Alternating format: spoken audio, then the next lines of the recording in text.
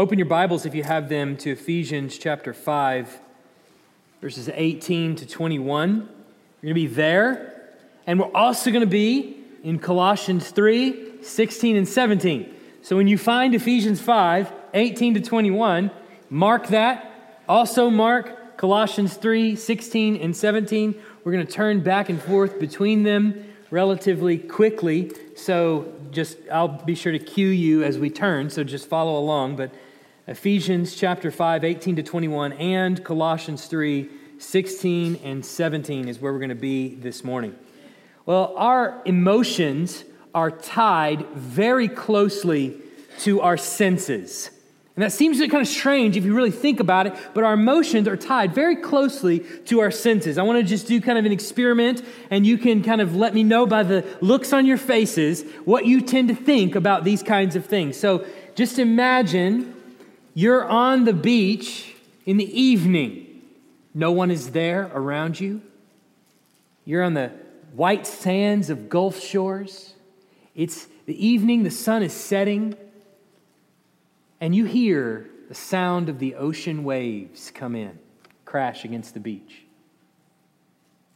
I know that we think about that sound and it puts us at ease, gives us a little bit of joy, right? Our senses are tied, or our emotions are tied to sound. What about this? What about the sight of a majestic mountain?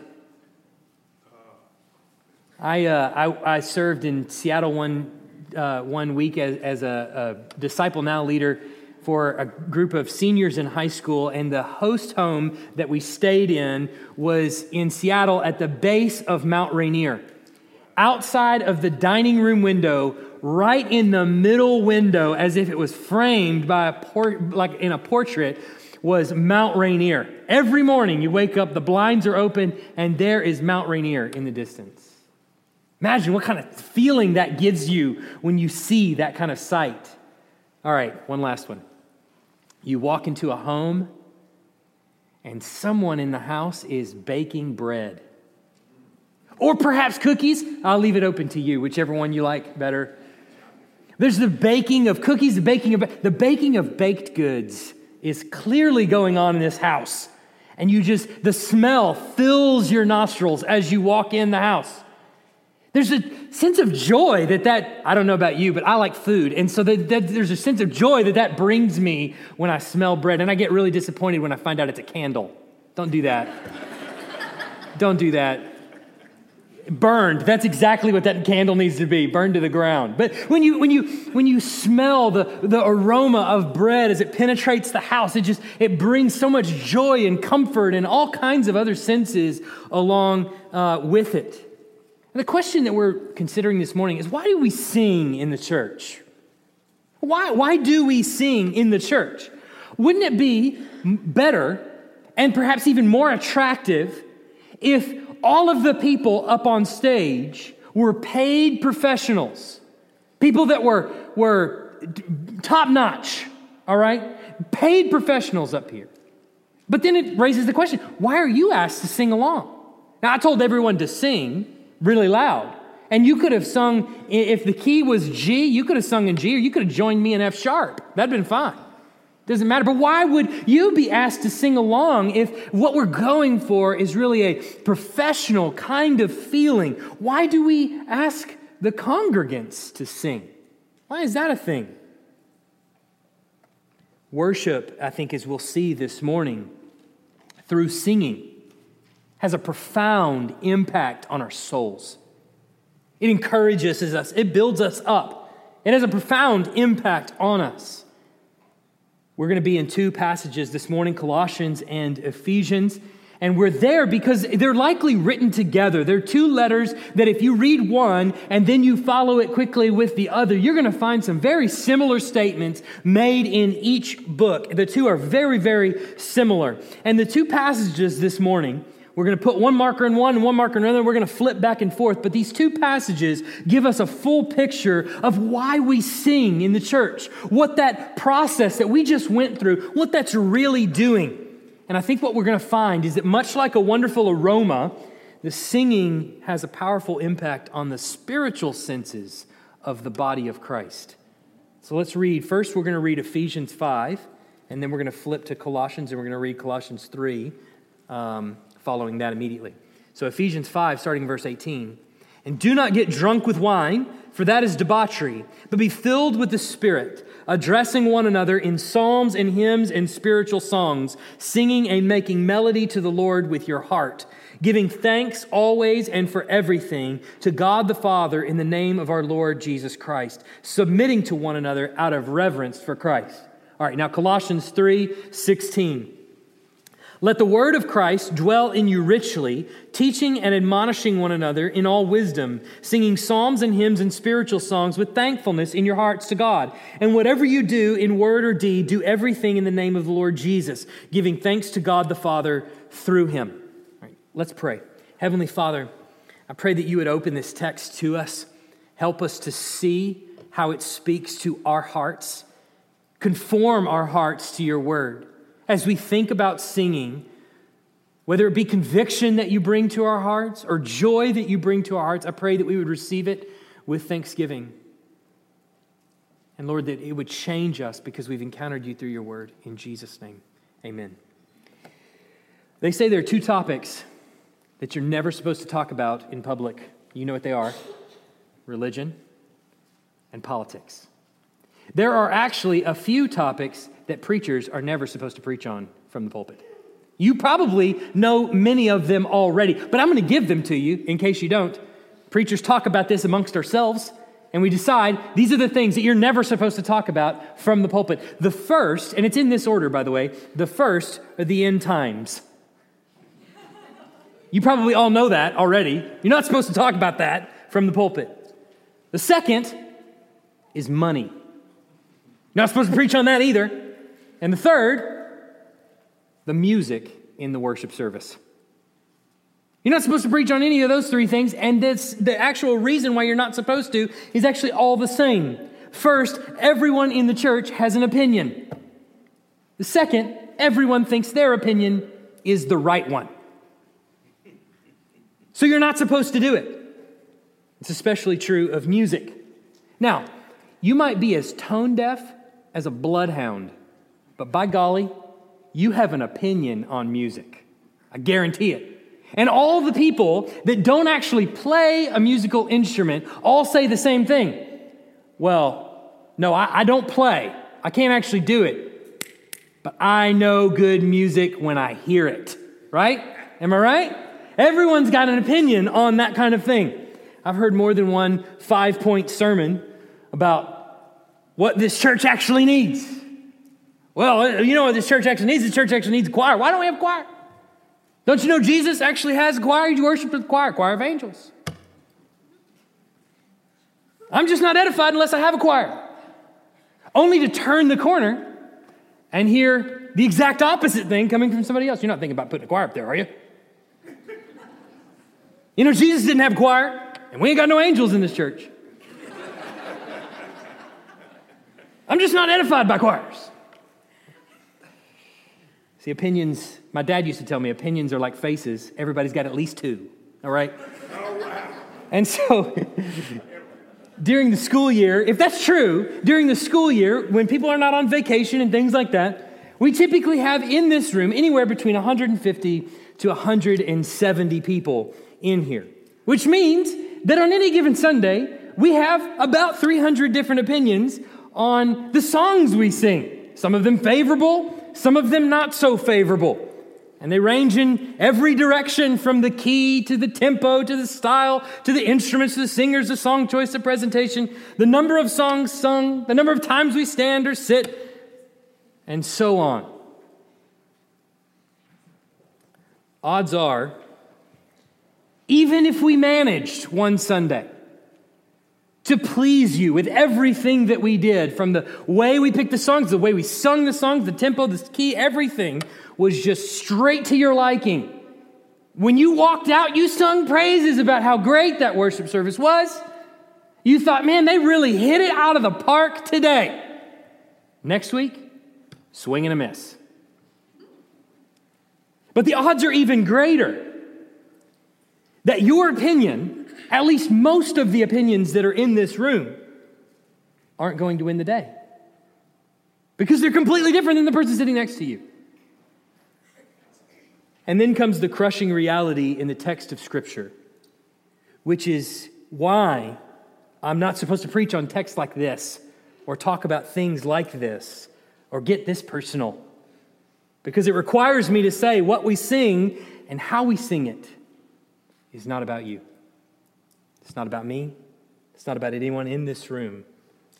What we sing and how we sing it is not about us. Totally. Now, I say that, and I hope to show you in the Scriptures what our singing is really about. And some may walk out of this church, and you may think to yourself, well, the singing just wasn't to my liking. It wasn't exactly what I like. And you may express that opinion to others, maybe even to the point where it's a point of contention with you. And I'm telling you that you do that to your own peril. So when we overstep the boundaries of Scripture and we make the less important things sources of contention, or perhaps you change the scriptural intent of items of our worship service to be catering to your own preferences, then you're in danger of subverting God's word and making your law the most important thing on the agenda. With that in mind, let's take a look at a few things that these respective passages are saying to us about singing in worship and what it actually is, why we do it, and who it's for. First, singing is directed to the Lord as a result of the Spirit's filling.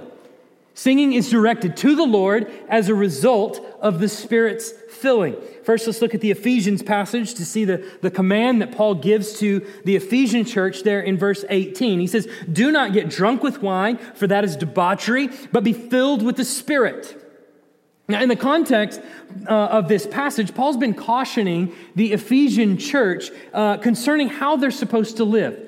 And when you think about the book of Ephesians, it's really easy to think about the outline of Ephesians. The first half of the book is the first 3 chapters, where Paul lays down the doctrine of the faith. He basically tells us this is what's foundational, what are true beliefs of the church. And in the last 3 chapters, chapters 4 to 6, are what we should do with it. How do we live then because of that? So, chapter 5 is going to be more in the point where Paul is instructing the church of the Ephesians on how to live.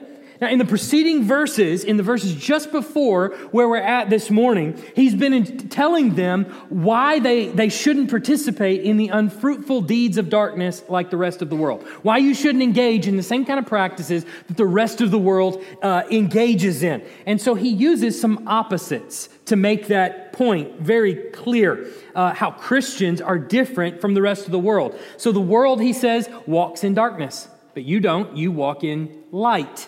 He says the world is foolish there in verse 17. They're foolish, but we understand what the will of the Lord is. And so now in verse 18, what does he say? They're filled with wine. They're drunk, but you are filled with the Holy Spirit. What's the result of being drunk? What's the result of being filled with wine? The result is debauchery. But what is the result then of being filled with the Spirit? Well, he says it results in addressing one another in psalms and hymns and spiritual songs, which is what we're going to talk about next. And it results then in singing and making melody. What does he say? To the Lord with your heart. I've said for the last 3 weeks as we've been in this series on worship, what worship is, what it's not, what we do here on a Sunday morning, and why we do it, that worship is primarily to God through Christ by the power of the Holy Spirit.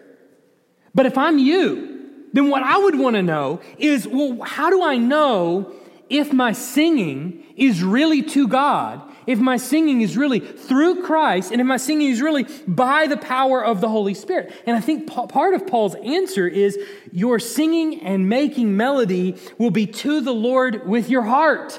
That's how you know that my worship, my singing is by the power of the Holy Spirit. That my singing is to the Lord with my heart. Well, what does it mean to sing to the Lord with your heart? We saw a couple of weeks ago with the woman at the well that Jesus encounters. We saw what he said there to her. That worship is heartfelt authenticity. That there should be a level of heartfelt authenticity as I sing. In other words, what I'm singing, I actually mean. That my hope really is built on nothing less than Jesus' blood and righteousness. And that I dare not trust a sweeter frame, but wholly lean on Jesus' name. In singing, then, I'm reminding myself that this is what I actually truly believe deep down in my soul. That there are lots of other things I lean on. Money, possessions, notoriety, my name recognition, business associates, friends, peer-to-peer networks. There's tons of things that I actually find myself relying on. But when I come here and sing truly, I remember that no, my hope is built on nothing less than Jesus' blood and righteousness.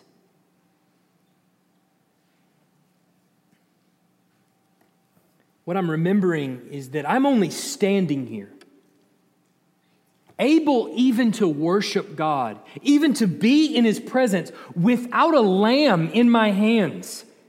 Because God provided the eternal sacrifice in His Son, the Lamb of God, on my behalf, and that I'm only here through His blood, allowed to even come into His presence, allowed to even sing to His name. And the only way that my sinful desires and my sinful soul even desires to sing praises to His name is by the work of the indwelling Holy Spirit, empowering me to do so. My singing is then Spirit-empowered as much as it is an expression of the true emotions of my heart. Is this what I actually believe? That's the main question going on in my mind as we're singing. Is this what I actually believe? Is it true in my heart? If not, I'm a fraud. I'm a hypocrite. I'm a whole list of other things if it's not true in my heart. The primary focus of our singing is that it's a representation of our true feelings to the Lord.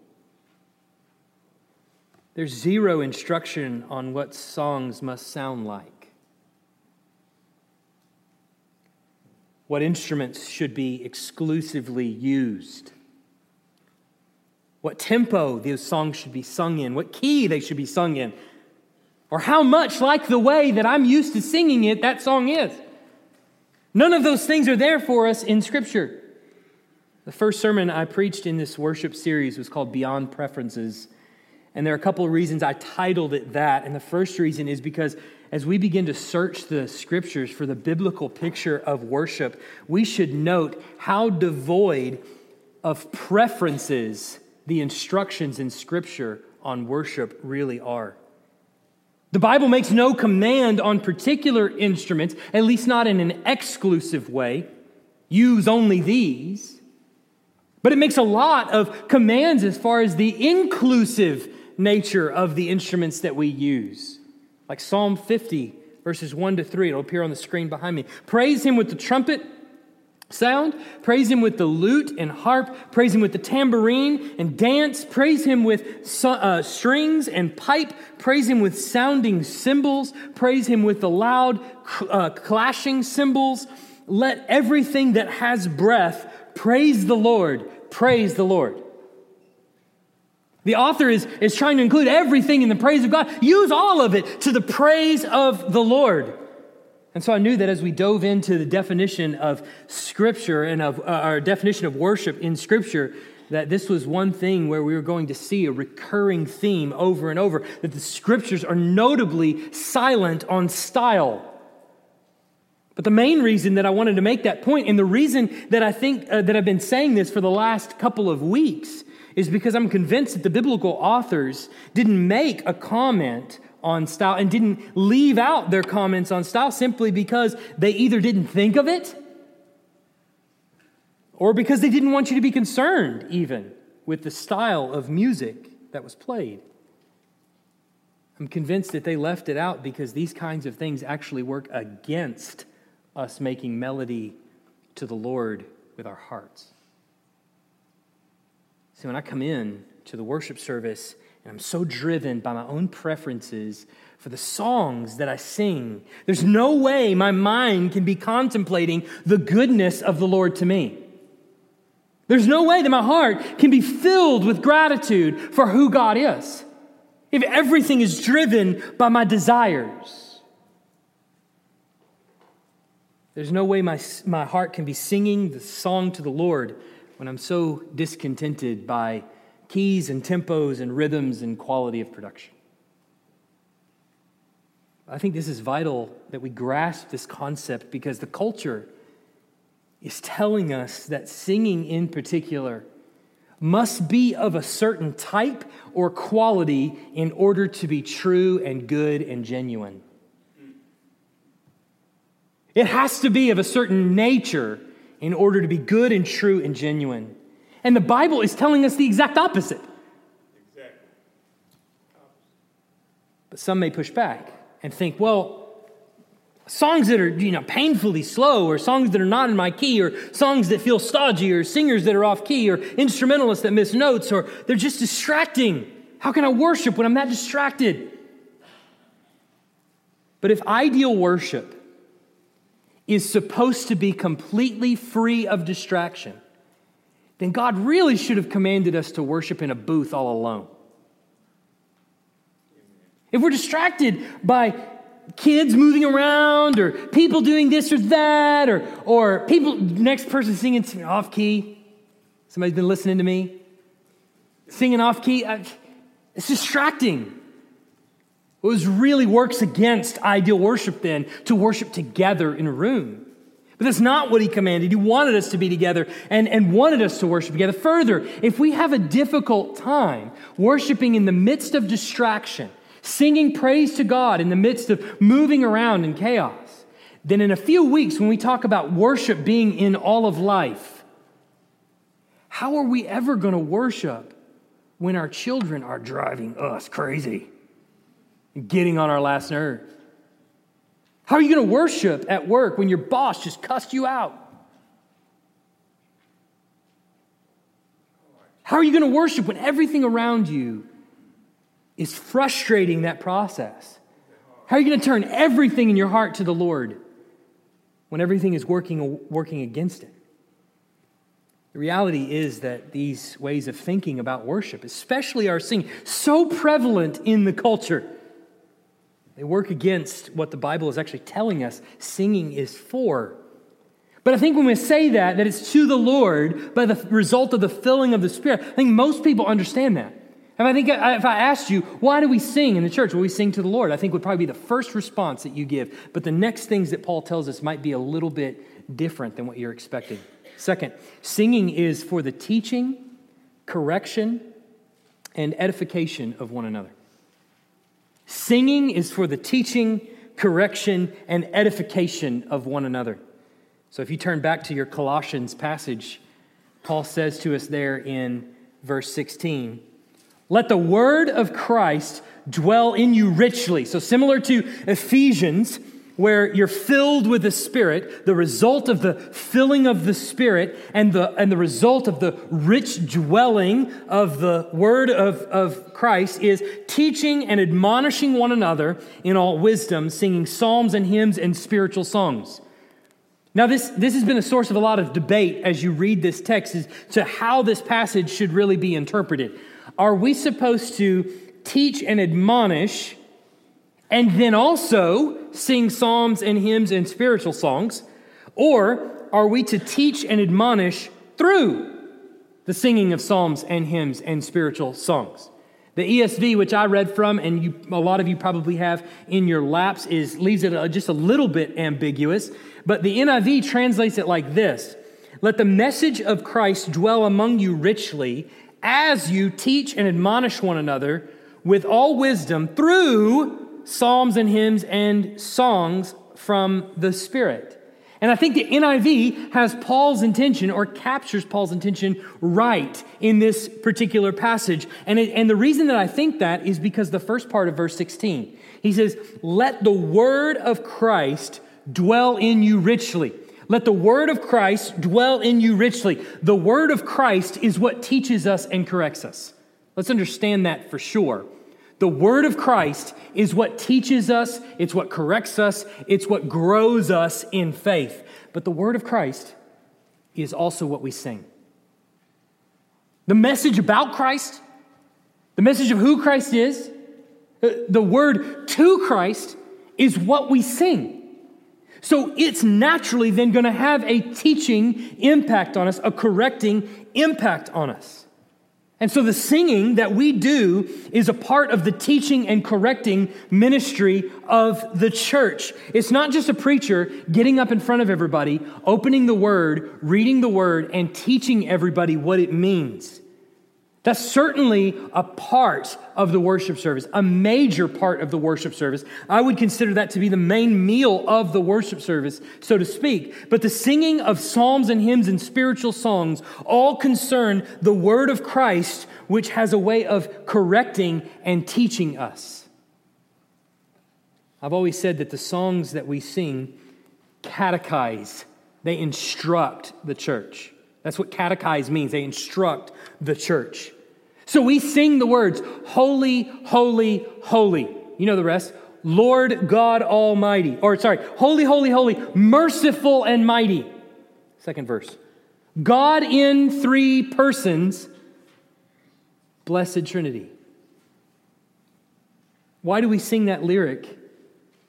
If not to instruct us that God is in three persons, Father, Son, in Spirit. It reminds me that what I believe is different than the Jehovah's Witnesses that showed up on my doorstep. Amen. That's not what they believe. Amen. A couple of weeks ago, we introduced a song to the congregation, Whatever My God Ordains Is Right. We'll sing it again in the future, but one of the lyrics in that song is, whatever my God ordains is right. He never will deceive me. He leads me by the proper path. I know he will not leave me. I take content what he hath sent. His hand can turn my griefs away. And patiently I wait his day. And patiently I wait his day. The song is written by someone in grief. And they're reminding themselves of what the word actually says about their grief. Why do we sing those lyrics if they don't correct us? Perhaps you're in the middle of a time in your life where you're tempted to believe that maybe God has forgotten all about you. He doesn't remember where you're at. He doesn't see your pain and affliction. Maybe he's too impotent to actually save you. But singing that, you're reminding yourself that he can turn your griefs away. That he's not punishing you. That whatever he ordains is right. And you're forced to sing, he never will deceive me. He leads me by the proper path. I know he will not leave me. Songs that we sing have a correcting and teaching effect on us. In the worst of times in my life, I don't only remember the countless sermons I've heard or the countless scriptures I've read. I remember those too, hopefully. But in those really difficult times, I also find myself singing. Yep. When peace, like a river, attendeth my way, when sorrows like sea billows roll. Whatever my lot, thou hast taught me to say, it is well with my soul. Songs teach us and correct us in a way that mere words can't. There are two things that I thought would be pivotal elements of our singing here at EBC since the first day that I got here. There are two things that I really wanted to do from the first day.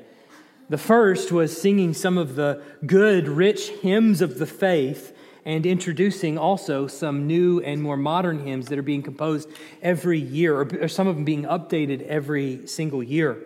Now, it's a slow process, and it's going to be still going on, and it'll be going on in perpetuity. But one of the reasons it's a slow process is because how many new songs can you introduce to a congregation every month? Luke and I did some experimenting as we were going through it, and we found out two. Two is about how many you can bear. It's pretty difficult to do any more than that, both to teach the instrumentalists that are playing along and the musicians that are leading us in singing, and also to teach the congregation. It's about the max, and that's kind of pushing it sometimes.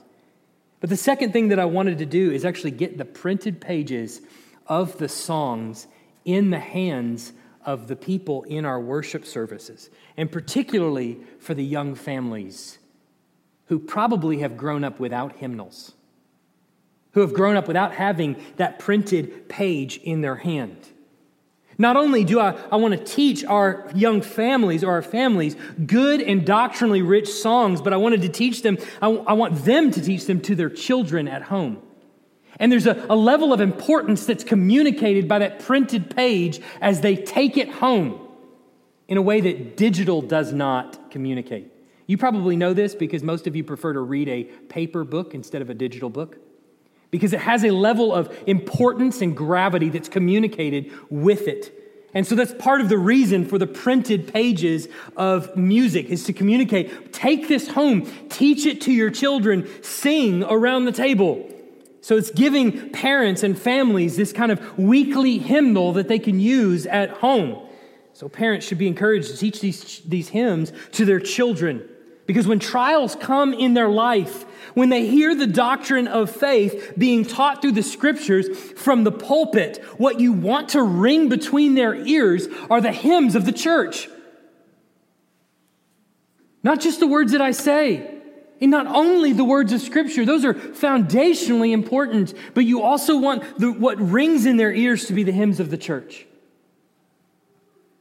You want the word of God and the expression of the church's music to come together in harmony in their minds. Not only have I been told this over and over, but all the songs I know say it. But do you see what Paul is saying here? Is that your singing is teaching one another. It's teaching one another. In the Ephesians passage, he says, addressing one another in psalms and hymns and spiritual songs. He makes it more plain there. We are addressing one another in psalms and hymns and spiritual songs. In Colossians, it's teaching and admonishing one another. But in both passages, our songs are not only directed to the Lord, they're directed to each other for the teaching and correcting and building up the other in faith. Your singing is not just to the Lord, it's for the person sitting next to you. Even if you're off key, you should turn to the person next to you and say, "You're welcome." This morning we dropped out the instruments on the last verse, something we'll do quite regularly going on forward. But the reason that I wanted you to do that is so that you could hear the people around you singing. Just hear the people around you singing. Brothers and sisters, there's no more encouraging thing to my heart, no more warming feeling in the world than to hear a room full of disciples of Jesus singing with gusto the hymns of faith. And believe it or not, I guarantee you there is more than one person in this room that's having a hard time singing praise to God this morning.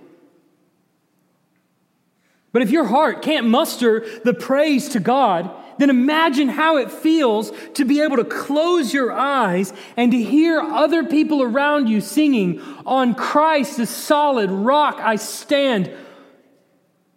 All of the ground is sinking sand. It's like ocean waves pouring in. It's like that sound that you hear when you sit on the beach. To hear brothers and sisters around you that believe the same thing I do. And in the midst of difficulty and trial, which I know they've all been through, they're singing, "On Christ, the solid rock I stand, all other ground is sinking sand." In both Colossians and Ephesians, let me back up. Third point, singing is an overflow of thanksgiving. Singing is an overflow of thanksgiving. In both Colossians and Ephesians, the praise of the church in worship service is a product of the same thing. Look at Colossians 3:17, because that's the passage you're already in, then we'll flip to Ephesians. Whatever you do in word or deed, do everything in the name of the Lord Jesus, giving thanks to God the Father through him. But then look at Ephesians 5:20, and giving thanks always and for everything to God the Father in the name of our Lord Jesus Christ. The underlying reason for our singing, it seems, is the abundance of gratitude that we have toward God the Father. Pause just for a moment and think about how strange singing really is. Just think about how strange singing really is. I could take the most powerful hymn that you've ever heard, which I've done a couple of these, and I could just read the words to you. And I can almost guarantee you most of the power of that song would be sapped out completely.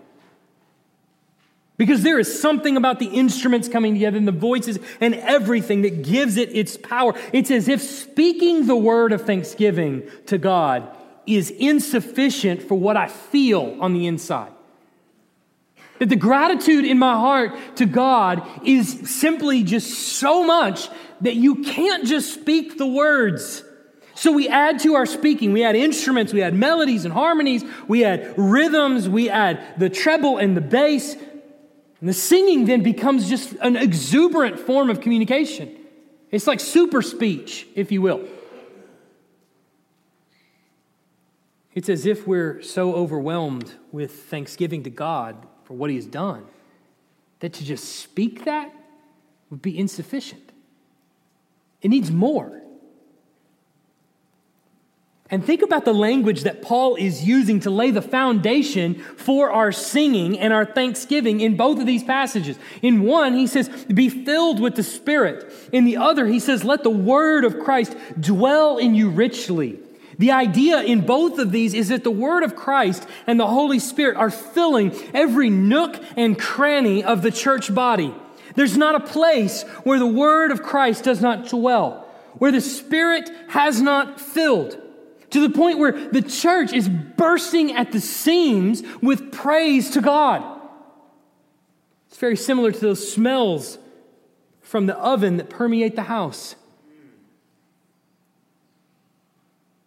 It's as if Paul is saying, if the bread baking in your heart is made by the Spirit of God, then out of your mouth will come the aroma of song. Yes.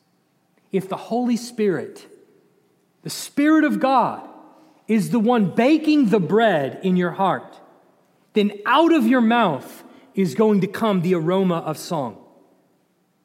Amen. The singing of the church will tell you much about the theology of the church, about the joy in God found in the church. Are we merely learning true things about God so that we can impress our friends? Or we can cut away at the unbeliever that we find that dare challenge our belief in God? Are we merely learning true things about God so that we can do that? Or are we coming to enjoy and rejoice in God? If the Spirit is baking the bread, then church, open the oven doors and fill his house with the aroma of praise. Fill it in your homes, in your cars, in front of your children. Let them hear you sing, ever how bad. But we see what happens then if when we speak about singing, it's mostly about our preferences. I'm not saying that's in total here or anywhere. It's in all churches. That's the way we've come to think about singing. That it's merely governed by our preferences. Oh, I don't like that, or I wish we could do it this way, or what about that way? We show the people that we're talking to what's really going on in our heart. We're giving everyone a peek behind the curtain. We're telling them singing in the church is about singing the songs that I prefer or the way that I prefer them. But God's word is actually telling us the singing of the church, regardless of the particulars, is directed to God. It's for the person sitting next to me for their instruction and their correction. I'm participating in that as I sing. It's for their encouragement. And it's also done out of the abundance of thanksgiving in my heart. So then what do we do with that? What do we do today or tomorrow? Well, one, we start by teaching these songs to our children. Yes. Teach them to your children. Take those bulletins home with the words in it and teach them to your children. Even when your children are very, very young. We have a lot of kids in our worship service typically. And the reason that we do that is because we think that the way children begin to understand worship is by watching their parents worship. That's how they come to understand it, by watching their parents do. Much like as the parent would change the diaper of a newborn baby on the changing table, and they would talk to them. They say words to them because they want them to grow into understanding the language. Well, worship is also a language. You don't just expect your kid to learn how to speak English, and I'm going to wait until they turn 4 before I ever talk to them. Of course not. You start talking to them immediately. And we do the same thing with our children in worship. We begin teaching them at a very young age. You can teach your kids doctrine at a very, very young age by introducing them to songs. They'll learn them, they'll memorize them. And when you teach them the songs that we actually sing, when they come here and they're in our worship service, what are they going to do when we sing those songs?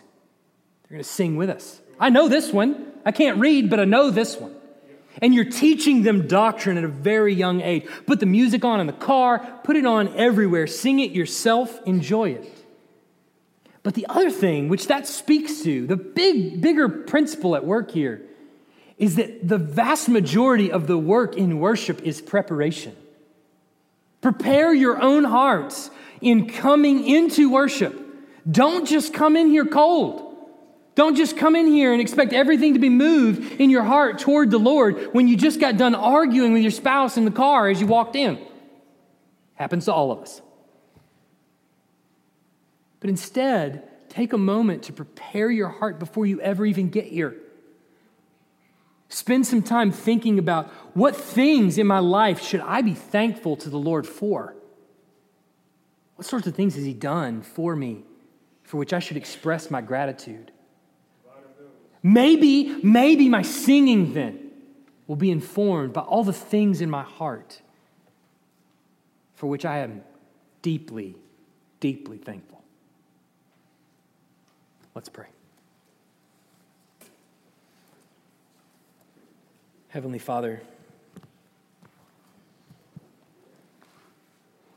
pray that as we consider your word, it would sit heavy on our heart, all of us. That we would understand that we exist for the person sitting next to us too. We exist for your glory, and we exist for the person sitting next to us.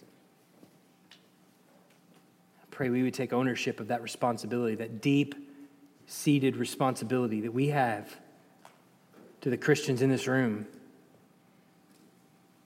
to be here for their edification, for their building up, to consider that they might be suffering. They might be having a hard time singing these songs.